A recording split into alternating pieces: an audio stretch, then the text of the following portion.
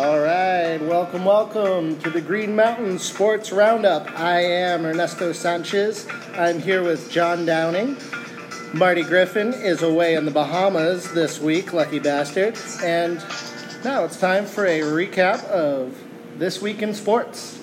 John, how you doing? We missed you last week. Fantastic. I'm feeling good after a big night in Boston last night. Oh, humongous night in Boston. I was actually getting into the New England sports spirit. I sent you a picture of what I was getting into. I had two TVs set up. I was catching up on the Penguins game because I don't like to miss those on one of my TVs, which of course I had the sound on. But on the 60-inch, I had Boston Red Sox, who we'll get into a little bit later. And then on my iPad, I was rocking the Patriots. So set up my own little personal sports bar in bed. It was quite the height of luxury. And there were fantastic games last night. I'm not sure about the Penguins. I didn't watch the Penguins last night, but the games, shootout loss. The games were just played at. I don't know if I would say the level was the absolute highest level, but there was close games in both of them.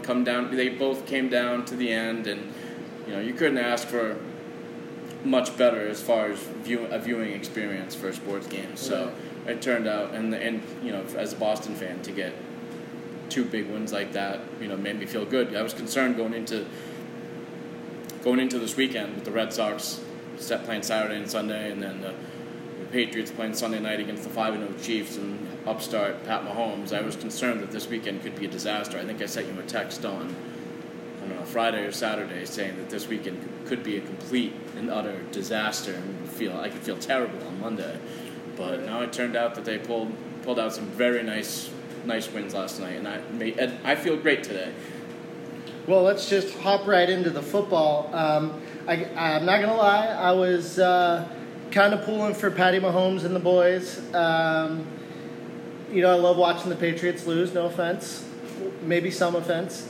But this, I thought, was going to be their big test. If they come out and go 6-0, beating the Patriots, there's no stronger statement than that. I think it was a statement game for them. And the fact that they were able to score 40 points on the Patriots, I think, is pretty remarkable and a testament to them, if not also an indictment on the Patriots defense. But fun fact, I think Jim Nantz mentioned it too, this is the first time there's ever been that exact score in an NFL football game, so that's it's sort of a wacky score, 43-40. And welcome to the new age of the NFL, where it's slightly similar to what the Arena Football League is with all the new defensive rules. Just from the start of the season, I think I sent you a text after week 4 saying that there was more points scored in the NFL total than there had been at any other point in the first 4 weeks, any other year of the NFL. And with the new defensive rules being what they are, the new rules, the way you can't hit a quarterback a certain way, you're not allowed to tackle the defenders, it's having an effect on the games. And if you look at the over-unders of the games, they're representative of that. Now we're in the past, even going back to last year, an over-under of 50, 51, 52 combined for a game would be the highest of the week. Now we're seeing over-unders of 57, 58, 59 points, and teams are going over that. Mm-hmm. So I think that you just have to get used to it, that this is the new NFL, and the defense just isn't. If you're a big fan of like the '85 Bears defense, of the 2001 Ravens defense, I think that you're gonna struggle to find anything like that. Although we can get into a little bit to the Ravens defense and how good they've been, because they are offering something different in today's NFL world than what the other teams are offering. But as far as can you win a Super Bowl, can you go far without your defense being elite this year, and we saw it in the Super Bowl last year, yes, you can. You don't need an elite defense to do that. You just need to have a team that can play facets of the game and bend but don't break when they need to. I think you're seeing that in across sports in general. Just look at the NHL. this year, and the Toronto Maple Leafs are absolutely lighting it up, but they're also winning 5-4 games. Baseball playoffs have been a little bit high scoring as well. Well, balls have been jumping out of the park all year. Yeah, even last year in the World Series was record runs between the Astros and Dodgers. So yeah, we're getting that in a lot of different sports. But I think maybe we dive back into this Kansas City New England game, and I think for me what I realized, and I should have realized this a long time ago, and I think what people aren't getting, even New England fans and the sports media aren't getting, the Patriots' specific game plan on defense and what it is tailored to. People say, they're so old in the secondary with guys like McCourty and Chung and these guys that have been around forever. And they're a bend but don't break defense. So they'll give you what you want and let you screw up whatever between the 20 and the 20. Right. But when they're at their best is inside the 20. And that's when guys like McCourty and Chung and Duron Harmon and Dante Hightower, the linebackers, don't have to be as fast because there's less space to cover. Right. So that's when the Patriots are always at their best. When you're a team, I think, the Chiefs had an insane red zone number coming into the game last night. And we saw the halftime score was 24-9. Right, 3 field goals. Right? So this is what the Patriots' game plan is. This is what they're trying to do. They're going to let you march down the field if you don't screw it up, which is what a lot of NFL teams do. They'll screw up at some point. But they'll let you go down the field, and then they'll stop you in the red zone or limit you to a field goal and bank on Brady and the offense outscoring you. So now, what happened in the second half then? So that 31 points? That's the next question. So there wasn't as much red zone opportunities because they were just gashing them. And I know that Belichick was preaching the GTFB defense in practice this week. That's the get the fuck back defense. And I just think that their speed couldn't keep up. And Andy Reid is as creative as they come as an offensive play caller. And Mahomes is athletic as they come with a bigger arm as they come in the NFL as a thrower. He looks great throwing on the run. They got some plays and they got behind the defense and it happened. And, that's going to happen sometimes. It happens to, it'll happen to the Patriots, but I think their overall game plan is to let you get into let you do what you want inside the 20s, and then once they get in the red zone, they're gonna try to stop you there, limit you to a field goal. At least half the time. And they do a good job of it. Do you agree with me? Oh yeah. I mean, the reputation precedes you. All you got to do is keep Tom within one score. And it seems like a good plan in this new age of the NFL, doesn't it? It seems like it makes sense. Don't overextend yourself. Don't show your hand too much. Ride out the whole game. Clock management, and that's really a thing. I feel like that in the 2 games that I was able to catch in its entirety this weekend, obviously the Steelers game and this Pats game, clock management seemed to be the theme there on both sides. Brilliant clock management and also terrible clock management. I think Andy Reid calling those 2 timeouts with 3 minutes left, you're giving Tom too much time.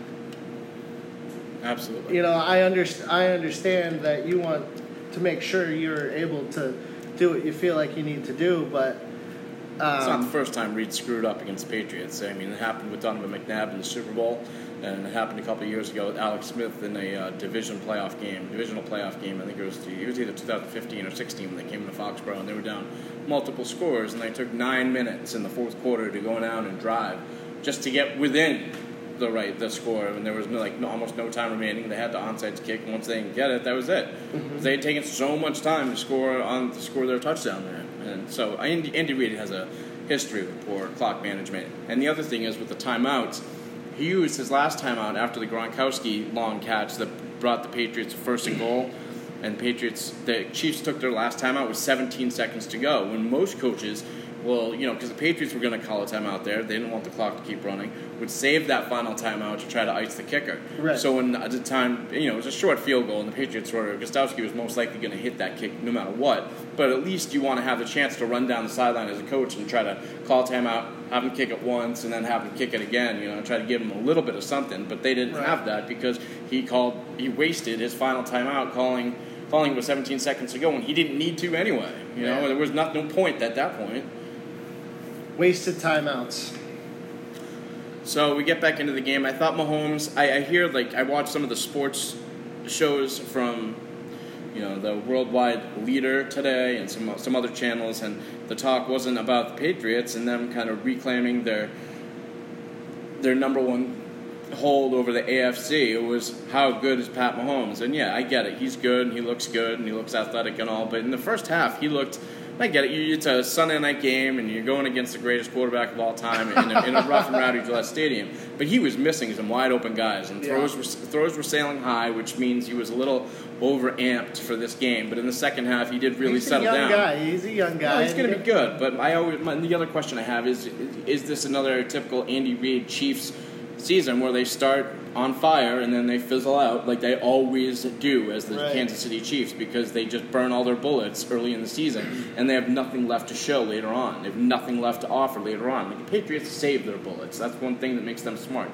They will save some of their best, most creative plays for their 2-point conversions when they really need them in the playoffs, in the Super Bowl, their third down plays or trick plays. They'll save them for later on. It seems like the Chiefs just kind of let it all hang out early in the season, and then they have nothing left to offer. I feel like we've discussed this a few weeks ago, too. Yeah, absolutely. And I don't know. I have a hard time, writing them off with Kareem Hunt and Tyreek Hill and Pat Mahomes, and obviously Kelsey. That's a lot of weapons, and that's a lot of talent. And even if the game, look at the Steelers. Look how successful the Steelers are in spite of terrible coaching. So if you have enough talent there, you can get the job done one way or the other. We'll see. Especially with somebody like Pat Mahomes, who's so good at throwing off the run. I know, but you got to remember 2012 that RG3 was the Rookie of the Year, the Flavor of the Month, the next great big thing. Wasn't he? They got to the playoffs. He's not taking the hits that. Not yet. Not yet. But then he blew out his ACL, and he was never quite the same. There's been some next great big things. So I'm just going to play a little bit of a wait and see game. You're not sold on Saquon Barkley. I am. So yeah. No. I am. We'll see. Time will tell. I feel like I need to clear the air yet again. I did not say that I think Saquon Barkley is a bust, or that he isn't probably the best player on, the Giants. He may not be. Odell Beckham probably is. Right, but Odell's not making the plays. He's not as impactful, no. Right, and I think a lot of that has to do with Eli, but, it is what it is. Saquon Barkley is definitely the most dominant offensive player on that team. I guess we'll segue right into that. Well, I just want to say about the Patriots, I feel really good about where they're going. I know a couple weeks ago when we were talking about, after the Jacksonville loss, how that was almost a scheduled loss, and then they followed that up with the dud week against the Detroit Lions on Sunday Night Football, and then I was a little bit concerned. But now that they have Edelman back, and Josh Gordon seems to be into the mix, and Brady just looks better, and I feel like the defense will steadily improve. Gronk dragging people down the football field. Yeah, I just feel like they're ready to go again. Here we go. The Patriots are ready to make a run at it again, and I'm excited about it. And yet, while I say that, and they're 4-2, and now they're number 2 in the conference, if the Chiefs lose another game and the Patriots win out, then the Patriots will have home field because they won the tiebreaker against the Chiefs. That's why it was such a big game last night. If the Chiefs had won, then the Patriots, potentially have to go to Arrowhead and win there to go to the Super Bowl. Now, if they end up with a tied record, the Chiefs will have to come back to Foxborough. So while I say that I'm excited about the Patriots and I'm ready to jump on board for another ride here and let's go, this game that's upcoming against the Chicago Bears at the Bears scares me. It scares me a lot. The Bears just lost to Miami in overtime, and it's a bounce back spot for the Bears, and it's a letdown spot for the Patriots. The Bears don't have so. We'll continue right on through then. I don't think the Bears have the offense to. The defense is amazing, obviously. But Brock Osweiler lit them up yesterday. I think yesterday was just a game where their young team learning to win, like similar to Week 1 where they couldn't close it out against Aaron Rodgers at Green Bay. They blew that 20-0 lead late in the game. I think they went into They went into Miami thinking the game would be easier than it was, and the heat overwhelms people down there. And I think that they had a letdown, thinking Brock Osweiler would be some pushover quarterback that they didn't really need to prepare for. So as a young team, you take it for granted how tough of a game the NFL can be sometimes, and they let their foot off the gas pedal. And this week, though, they know the Patriots are coming to town, and they're going to have a lot to prove and to bounce back for, and the Patriots players will be kind of like, oh, we just won a huge game, playing 60 minutes on Sunday Night Football. Might be a letdown spot. So we could see the Patriots lose this week. I'm just saying we could see it. Yeah, I don't know. I don't see it. In overtime, the Bears defense produced a fumble and a recovery. And I think also equally as important in that situation, a fumble recovery, and a touchback. Like, what a just unbelievably awesome play by the Bears defense there. And the offense wasn't able to turn that into a win. So I don't see a team that can't capitalize on a situation like that against Miami beating the Patriots. Let's move on to your thoughts on Todd Gurley and the Rams. Unstoppable force. Yeah. Unstoppable force. It's just insane how they go into Denver, and no matter how good or bad Denver is each and every year, going into Mile High to play a game is never easy. Because that defense is always there, Von Miller is always there, the altitude's always there to slow you down. And it just seems to me like Todd Gurley is as big of a lock as there is at any position in the NFL right now. He produces each and every week 100-plus yards, multiple touchdowns, and he started doing this last year, and it just continued into this season every single week. So many yards, so many touchdowns, and that offense. Cooks goes out with an injury last week. Cooper Kupp goes out with injury last week. Cooper Kupp goes out with injury again this week. And they just keep on clicking. They only scored 23 points, but they pulled out the win in Denver, which is impressive. They're just an unstoppable force, and I don't know if they're going to lose, but I'll tell you what, there's one game coming up on the horizon. Kansas City Chiefs, LA Rams. Yes, oh, yeah. We're going to be getting that in a few weeks, so get excited for that one. Oh, yeah, absolutely. So Marty's not here to talk about this today, but his Cowboys had a hell of a week. How funny is that? They have, a offensive gong show, and he's on the beach in the Bahamas with no ability to watch it. It's like best game they've played in the last 2 years. Sure. Unbelievable. So the Cowboys beat Jacksonville 40-7. What the hell happened, John? I think that Jacksonville is a young team, and I think that once again they take opponents for granted, and they take game plans for granted, and that tends to happen with young teams, and they lose their edge. And if you can't ever lose your edge in the NFL, you yourself see that quite a bit as a Steelers fan. Oh yeah. When your team loses its edge, even for 1 week, you can have a letdown against a team that no one would ever expect that to happen. Look at the Vikings losing to Minnesota. No, the Minnesota Vikings losing to Buffalo at home a few weeks ago. Yeah. Nobody thought that would happen. So these games happen, and Blake Bortles he certainly doesn't help offensively. No, Leonard Fournette doesn't help offensively either. The receivers aren't very good, but the defense. And I had a funny feeling because this Dallas team, even when they were good a couple years ago, but Seattle was better. Seattle was running the NFC. Dallas was still able to play with and beat the Seattle team because of their size at line. On offensive line, so they were able to push Seattle around, even when Seattle was one of the better teams. So I had a feeling like this could be a game that was similar to that in Dallas. That the spread seemed off to me. I think the spread was only 2.5 or 3 on this game. So something went off in my head saying, watch out for this game. The Cowboys could surprise. I certainly didn't think the Cowboys could win, but I thought it was going to be close because. If you can push people around the line of scrimmage, you can do some things. And if a team's not mentally prepared to play a game, they can get pushed around all game, and that's what happened. And Jalen Ramsey certainly didn't have a lot to say after that game, did he? He was silent as I've ever seen him. Yeah. So it makes me want to say to him, "Shut up." If you're gonna get quiet, when you're going through tough times, then you can't get loud when you're going through good times. Right. You have to be who you are all the time. Right, absolutely. So it was a good week for the GMSR boys. and we went 3-0 this week. My Steelers brought it in 28-21. An absolute painful nightmare to watch live.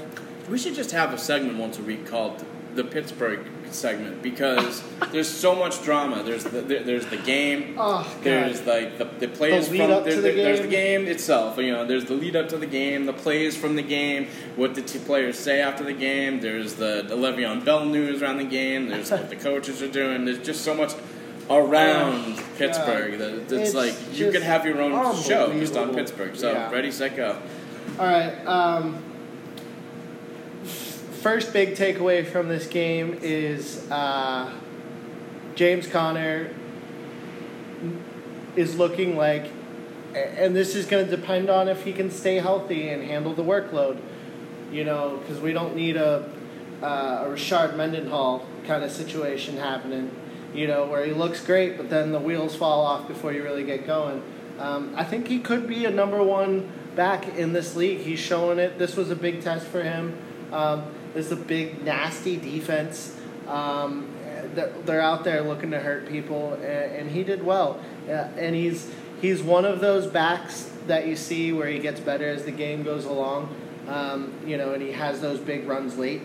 And we saw that again today. He had 19 carries for 111 yards. We're still on the smaller end of the sample size, but it's really starting to flesh out. He's got a 5.8 yards per carry average in this game and 2 touchdowns. I mean, you can't ask for more than that in a back, especially in a tough division game on the road. Yeah, absolutely. And he had four receptions for 18 yards as well. So he's doing the outlet thing. He passes the eye test with the blocking, all of that. My boy Juju Smith-Schuster, another 100-plus yard game. No touchdowns for him, unfortunately, even though he had that wonderful circus catch where he just ripped that ball out of his hand, slid on his head into the end zone. John, I gotta ask, have you ever seen the initial point of contact being somebody's helmet? No, I don't remember seeing anything like that. Like, the play was so weird. It was an interception that Juju Smith-Schuster just fought that back. And there was another play, it was similar in skill level, but different in the way it went down in the Carolina-Washington game. Devin Funchess scored a touchdown, just going over the head of the defender and ripping the ball up. So it was just some great plays you're seeing in today's NFL. Yeah, unbelievable. But he had a big game. Vance McDonald who the hell is this? Where was he last week? But who the hell is this kid? Like he's coming out. He's a big boy. He's throwing people to the ground. He absolutely embarrassed Vontaze Burfict. The criminal, the attempted murderer. I can't believe that guy's allowed to be in the league still. Like, the league's investigating, is what it says. So we'll probably hear something tomorrow. Yeah, I mean, they need to just ban him for life. He goes out there and tries to hurt people. We talk about this every year. Makes you wonder what the next step is, because he's done the multiple games before. He's done the 4 games before. Well, he just came back from a 4-game suspension. So what's the next step here? Right. I mean, This guy is just a bad dude, and I'm glad Pac-Man Jones is out of there as well, because the two of them together were like gasoline and fire. They would get each other all riled up, and they would go out and break Le'Veon Bell's knee and try and tear Antonio Brown's head off. And then he. On the field after that cheap shot directly to Antonio's head, the elbow to the head, goes and says to Juju Smith-Schuster, "You're next." Like, come on, we don't. I agree that not what the NFL wants anymore. They've stated not only that, but we're already I think that play the rookie. the rookie lineman has Tom Brady wrapped up and lets him go because he thought he threw the ball. 3 years ago, Tom Brady's getting suplexed into the ground. And, granted, we don't want that, but now defenders are afraid to hit the quarterback. That T.J. Watt fine, did you see that? No, I didn't see it. Oh, my God. He basically falls, almost grabs the leg of Matt Ryan, and lets it go and tries to roll away.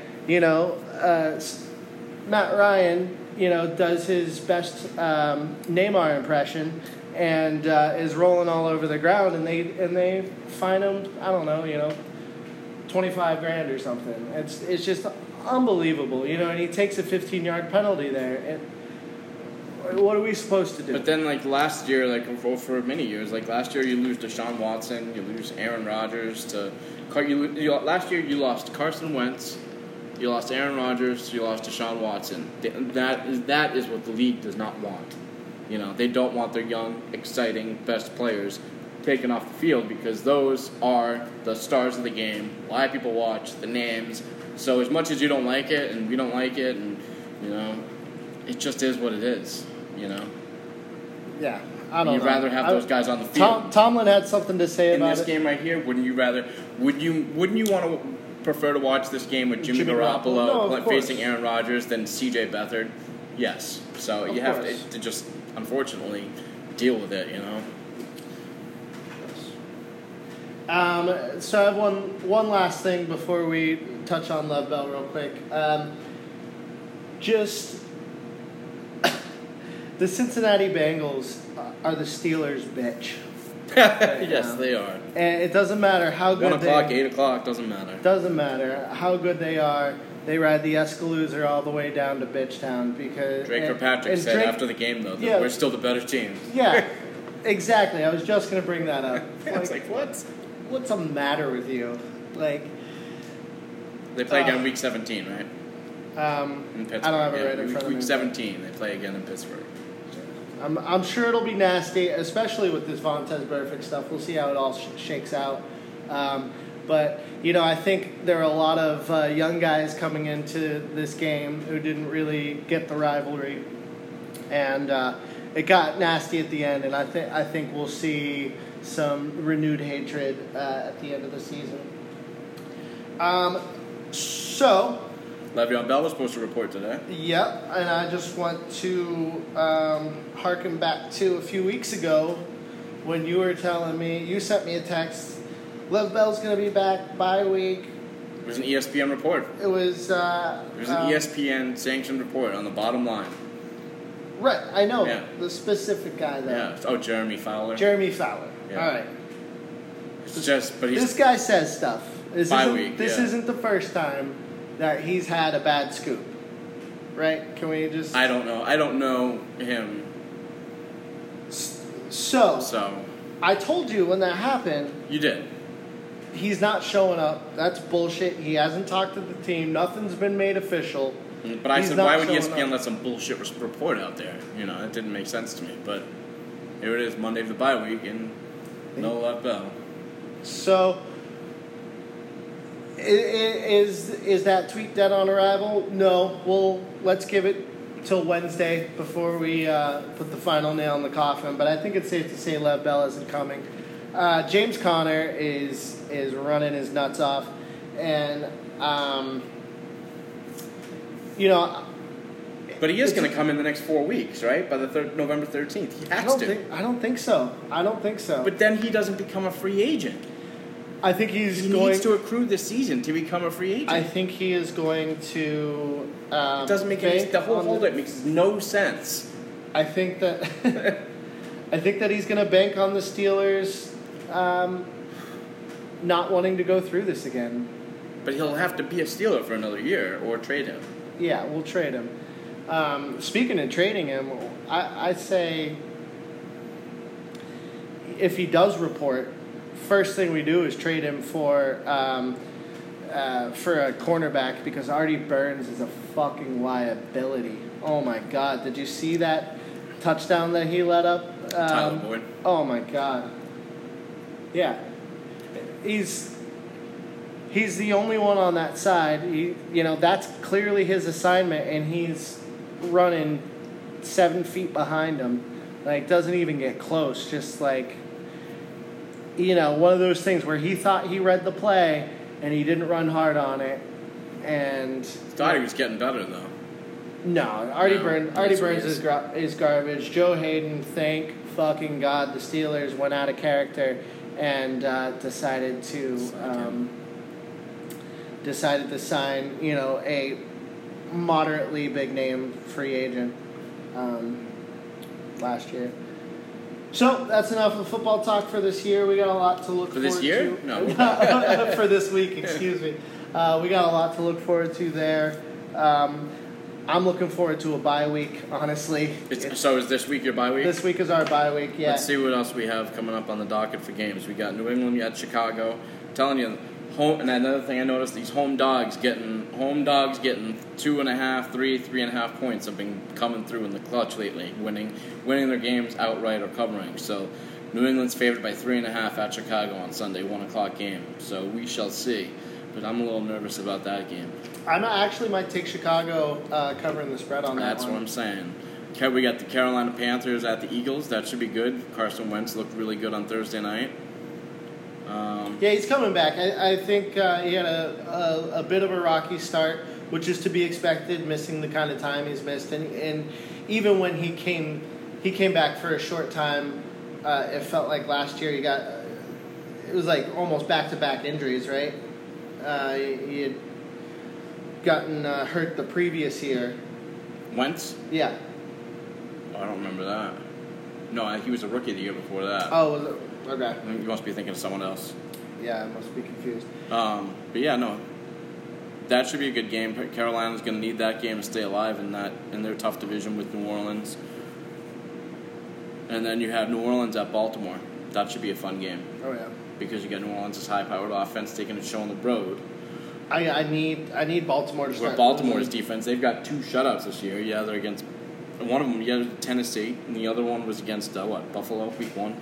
I was hoping Tennessee could show them. Their defense looks really good. Now they have Jimmy Smith back. That should be a fun game to watch. I wonder if we have an over/under here. Baltimore's favored by 1 over New Orleans. Over/under. This is just today's NFL. 49.5 for that game. 49.5. Unbelievable. Last year that would have been one of the higher over/unders of the week. And then next Sunday night game you get Cincinnati, your favorite team, at Kansas City. Should be a good game. Yeah, I'll be rooting for Patty Mahomes again. So I would say that those are 3 of the bigger games of the week next week, week 7. Excellent. So we'll move on. Quickly just recap the divisional round of the MLB playoffs. When at the last show, our hockey preview show, we were able to get through Cleveland losing to Houston. Kind of all sort of predicted that was going to happen. I thought we did predict that, but I thought Cleveland would put up a better fight than they did. But then, in retrospect, looking back on Cleveland, they cruised throughout this entire season. They had less wins than they should have had. They played 78 of their games against either the Detroit Tigers, Chicago White Sox, Minnesota Twins, or Kansas City Royals. That's like half of their schedule played against that team. They were in command of that division from almost day one. So did they ever really play a meaningful game all season long until the playoffs? Not really. It's like the Pats division. Yeah, so that's the way I see it. But the Patriots, I mean, they've played in big games before as a team, and I don't know. I guess you could make that argument, but I'm not. I am certainly not. Football's a little different. I'm not disparaging. The Patriots. I'm just saying. So Cleveland had to. Their division is. Yeah, it's always usually poor. So Cleveland, they definitely underwhelmed against the Astros, and the Astros look good. Look like defending world champs to me. Yeah. Like a super hot girl who surrounds herself with not hot girls, so she's even hotter. Stand out. So Milwaukee also, just mowing over Colorado. I mean, the poor Rockies, they're a bitch, and that was sad to see too. That was a depressing series. because I know Milwaukee's the hot new thing in baseball right now. And a lot of people are rooting for the Milwaukee Brewers being the new upstart, and they haven't been in the World Series since 1982. But I thought the Rockies would put up a better fight, but they won the wild card game and basically checked out. Yeah. Even at home, they gave no effort. That's one of those things, too, when you don't have all of the pieces, you can spend it all in the first round. You just give it all you have, and then you don't have anything left. I just thought they put up more of a fight. I did. Dodgers went on to beat the Braves. Another kind of underwhelming series. I did feel that the Dodgers would handle the Braves pretty easily because the Braves are so young. But, the Dodgers really stood out in that series and took that. And then we'll get to the only series that had all primetime games. Yep. Red Sox Yankees, that's why. It's just the way it is, unfortunately, for the Astros and Alec Bregman. I know they didn't like being kind of the undercard of the first round, but it's just the way it is. You play in Houston, you're not New York or Boston. Sorry. It's not like the TV executives who said, oh, this has to be this way. It's the rating is that drive it, so that people that watch make it so. So, unfortunately, that's just the way it is for the Astros. And the Red Sox Yankees, coming into last Tuesday's game, going into New York, we had just seen Aaron Judge walking out of Fenway Park blasting Sinatra's New York, New York outside of the Red Sox clubhouse. I hated that. They had just won Game 2 and tied the series 1-1, and all of us Red Sox fans were shaking a little bit in our boots. We weren't quite sure how the Red Sox were going to fare. The Red Sox were looking like they were going to fold up tent in the playoffs again for the third straight year after winning the division. And then they go in and just pummel the Yankees 16-1. It was just the greatest thing to watch. Brocktober hits for the freaking cycle. First time in and then he had the cycle of suck the other night. Yes, first time in history. But then he had the cycle of suck on Friday night against the Astros. We'll get into that.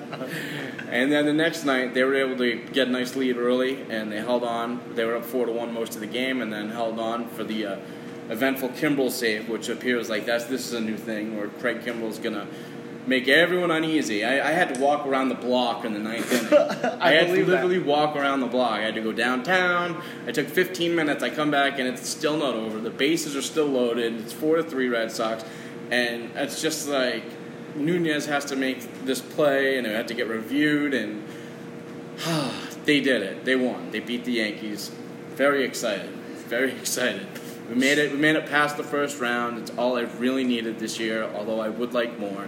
You sound like me last year when we drew the Flyers in the first round, and we were coming hot off of back-to-back Stanley Cups, and I wasn't necessarily expecting or needing a third one, but goddamn it, when we got the Flyers, we needed to win that series. So you feel like you can breathe a sigh of relief now and just enjoy it? I definitely want more, but to beat the Astros, like we said, the Astros are so good. They're defending champs. They're built for the long haul. They have pitching is unbelievable with Verlander and Cole and proven Keuchel and Morton. They've shored up their bullpen with guys like Presley and the young kid James and Osuna, and then you look at their offensive guys, and even their lineup is a little better, and their stars, they have guys like Altuve and Bregman, and Springer has just been a monster in the playoffs. Guys like Marwin Gonzalez, and they have Carlos Correa batting 7th right now. That's just crazy. Unbelievable. To me. Yeah, that's great. So to me, for the Red Sox to beat the Astros, it would be unexpected. It would be a surprise. Like the Penguins beating the Capitals the 2 years we won the Cup. Yeah. You remember, I was telling you, whoever wins this is winning the series, or is winning the Stanley Cup. But I didn't think at any point in those 2 years we were going to beat the Capitals, because they were clearly far and away the better team. So we'll see. I know. So we get into the series. So as a show, we went 4-0 on our predictions for the ALDS, for the division series. We hit on all of them. We had the Dodgers, we had the Brewers, we had the Red Sox, we had the Astros. Now, for going to the World Series, we have the Dodgers against the Red Sox, and then the Red Sox winning. So we'll see how we go moving forward. But now in the books we have the Astros Red Sox Game 1, Astros-Red Sox Game 2, series is tied 1-1. Chris Sale looked awful on Saturday night. I'm sorry, he did not look terrible. Right, and part of me thinks that him throwing only 90, 91, 92 miles an hour in that start, and then him going to the hospital and having to spend the night in the hospital last night is related. I think it has to do with they're pumping him full of, whether it be pain meds, anti-inflammatories, they're pumping him full of stuff in his stomach, and his stomach couldn't handle it, and he had to go to the hospital and get some fluids and get better. Do you think that's outlandish of me to think that? No, I think that makes a lot of sense. They were calling it a stomach virus. Maybe he really was just battling something, and they were talking about the one pitcher added 6 miles an hour to his fastball just by getting a CPAP. So if you're feeling a little bit under the weather at that level, that can take a lot of velocity off of your arm. Yeah. So who knows? Maybe he was just feeling a little under the weather. High pressure moment, lots of stress. Again, they are pumping. But usually they amp up. That's the thing about the playoffs. Is usually the pitcher's velocity amps up a mile or 2 or 3 in the playoff starts because they're so amped up and excited to be on this big stage. But again, he could just be sick. Yeah. He could be legitimately sick. Hard tell, not known. So anyway, they lost, but Chris Sale certainly wasn't the reason, even though he wasn't sharp. Eduardo Nunez was the reason. And I'm sorry, but if Eduardo Nunez is going to be playing third base for his defense, then his defense better be good because his bat offers nothing. Terrible, yeah. So Devers needs to be in there. And I'm sick and tired of Devers not being in there. He's 21 years old and he's got an electric bat and he can do things a lot of people can't do with the bat. And if Eduardo Nunez is going to be making routine errors and not be able to stop routine ground balls, literally if he stops that ball, it saves 2 runs. Do you know what I mean? Right. And Sale gets out of that, and then the whole dynamic of that game. And then there was the double play that he had set up, tailor-made, perfect double play, and he just drops it. So if you're not going to be able to play defense, then you can't be in there. I'm sorry, and that just really, really bugged me. And the Red Sox, their approach to that game, that was the other thing that really pissed me off. So they kind of went into this series afraid of what the Astros can do. When you face a team that hasn't hit in 4 or 5 days, baseball is a game about repetition. Players are at their best when they're playing every single day and getting those reps against those. Hitting a baseball is very hard to do against 98, 99 mile an hour fastballs. It's a difficult thing to do, and repetition is the best way to get the best out of yourself and the best out of your team. So if you're facing teams in 45, 50 degree weather on a cold night that they haven't hit real live pitching in 5 or 6 days, the best thing to do is exactly what the Verlander and the Astros did to the Red Sox. Pound the strike zone and go right at them, and especially the first time around through the batting order. You know what I mean? Make them earn it. Make them show they can hit it. Make them show that it's not killing their hands or stinging their hands when bat meets ball. You know what I mean? Right. So... But no, the Red Sox didn't do that, and they pitched around him, and they walked a lot of guys, and that set up all the traffic on the base pass, and then it led to Nunez making these errors and these runs getting scored. And on the flip side, Verlander cruised with the proper approach of attacking the hitters. Can we talk about officiating quickly? Absolutely. Umpires? Yeah. It just seemed awful. I mean, Cora got thrown out. The Benintendi one specifically, when he had bases loaded. The whole thing for me is just symptomatic of a problem that baseball has, where it seems like they take a lot of time getting certain things right, and other things which would take 0 time to get right, they intentionally. Umpires insert themselves into these games for some reason. Right. I don't understand why they do it, why they think they're big in the show. They have one of the greatest jobs in the world. They're protected by this union that they're in this umpires union, which is so strong and protects them against so much that baseball can do. And yet they like to insert themselves and make themselves part of the show, part of the game. So. Yeah, speaking of inserting itself and becoming part of the show, the loud clicking noise you hear is the radiators of the restaurant we're using to record this at the moment, so please do excuse that. So the Red Sox tied it up last night. I was surprised. As anyone, you got David Price 0-9 going into that start last night in his postseason career, and he didn't pitch great, 4 runs in 4 2/3 innings, but the one pitch, there was a couple plays. The Springer hit a 2-run double right down the right field line, and that was a good play. But then the Marwin Gonzalez 2-run home run that he hit, it was a good pitch. It was inside. It was high. I thought it wasn't right down the heart of the plate. So I thought David Price, I thought he pitched okay. It was a step in the right direction. And, of course, they were able to hang on. The bats came alive a little bit last night. Not so much Ian Kinsler, but a lot of the other bats, like Mookie Betts, got a couple hits last night. He needed that. He needed a big game, I think, just to break in, and then he'll, the sphincter will loosen a little bit, and he's a guy that does much better when he's feeling loose. You saw him last night; he was all smiles, joking around. How about Jackie Bradley? And that Green Monster really helped out Fenway, the Red Sox last night with that Jackie Bradley 2-out 3-run double that he had, and it hits the monster and then takes a funky bounce and then rolls along the padding. I've never seen that before. And it allowed all 3 runs to score, not just 2. If it wasn't Boston, though, that would have just been a home run. Right, maybe. And then more props to the fans as well for not touching that baseball. Yes. Because you see in a lot of places like Chicago, a fan will reach over and grab that, and again, that would have taken away a run in that game, which could have been big. And then at the end of the game, when Kimbrel was doing his suck thing again, they're up 3 runs, and then it was down to 2 runs with a runner on, and then Bregman hits that last ball against the wall. Oh, yeah. I feel like Benintendi said it himself. It looked like it kind of started to come back in, and he caught it just against the wall. Yeah. So the Green Monster really helped out the Red Sox last night. It was a Green Monster-aided Red Sox. Throwing juju at it? It was. It helped out the Jackie Bradley hit, and then it stopped the Bregman home run from tying it up. And so the Red Sox pulled it out. It's 1-1. Sale's out of the hospital. We got Nathan Eovaldi going tomorrow. We got Alex Bregman posting stories on his Instagram about how the Astros went back-to-back-to-back against Eovaldi back in May or June when he was pitching with the Tampa Bay Rays. And then giving him more bulletin board material. And the Astros told him to take that shit down. And an hour later, the story was down. So we'll see what happens with that. But we got 3 games coming up in Houston starting tomorrow at 5 o'clock Eastern Time. Oh. Well, I'm certainly looking forward to it. I've caught a bit of the baseball fever for this October. Obviously, my Buccos are never going to get me there in the with the current administration.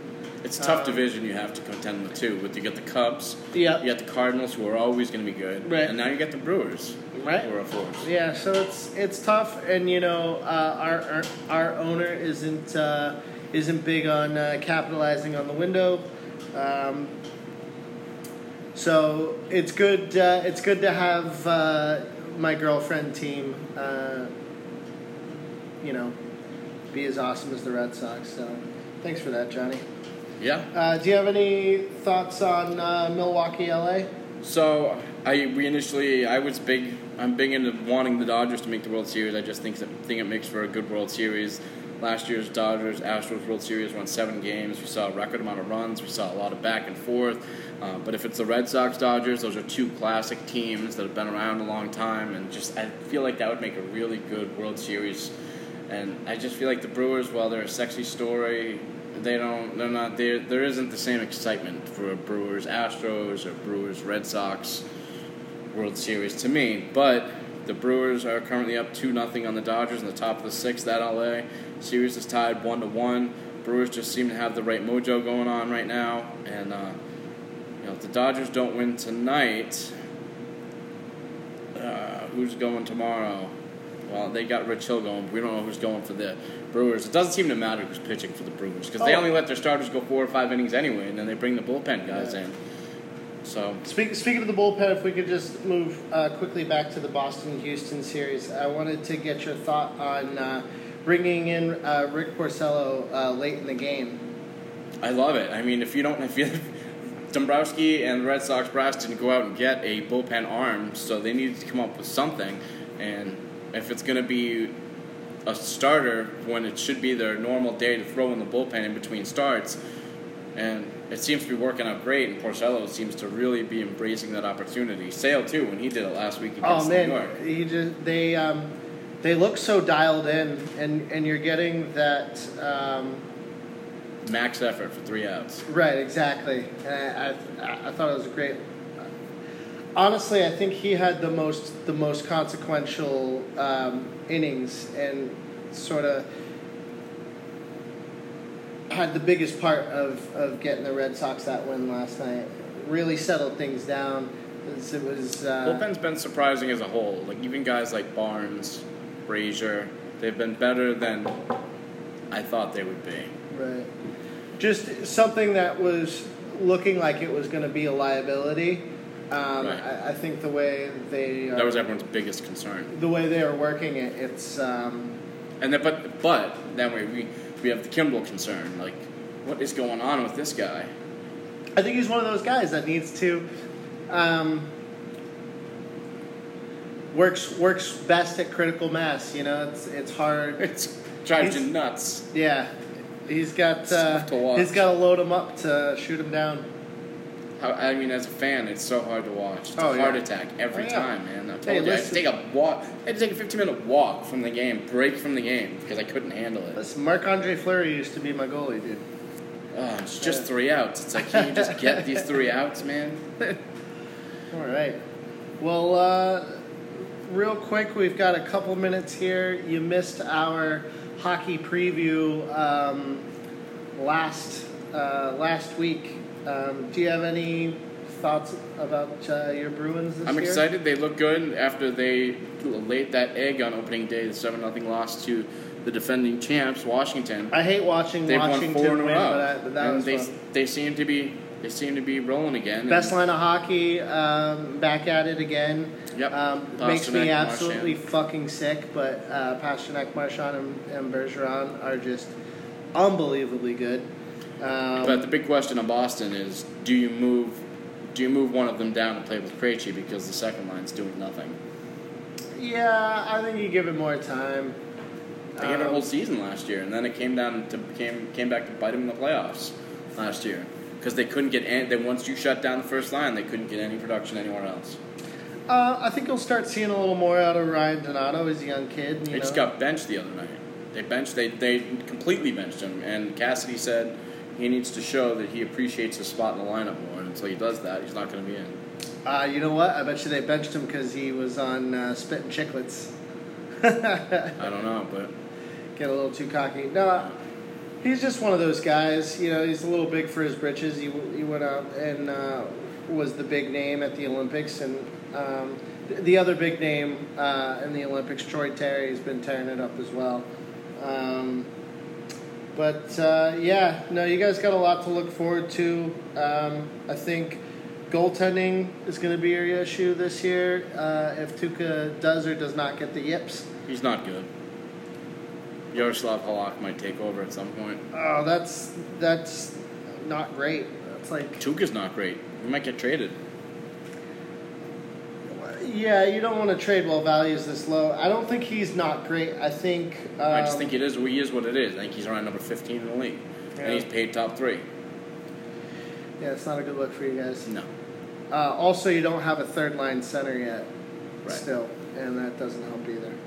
No, but there's a lot of young guys coming up through the system. I know that. I don't know all their names. McAvoy's great. I know that they have a lot. They have a lot of young guys that are coming for the Bruins. So yeah, defense too. But yeah, definitely on the offensive side. And Bruce Cassidy's been a great breath of fresh air.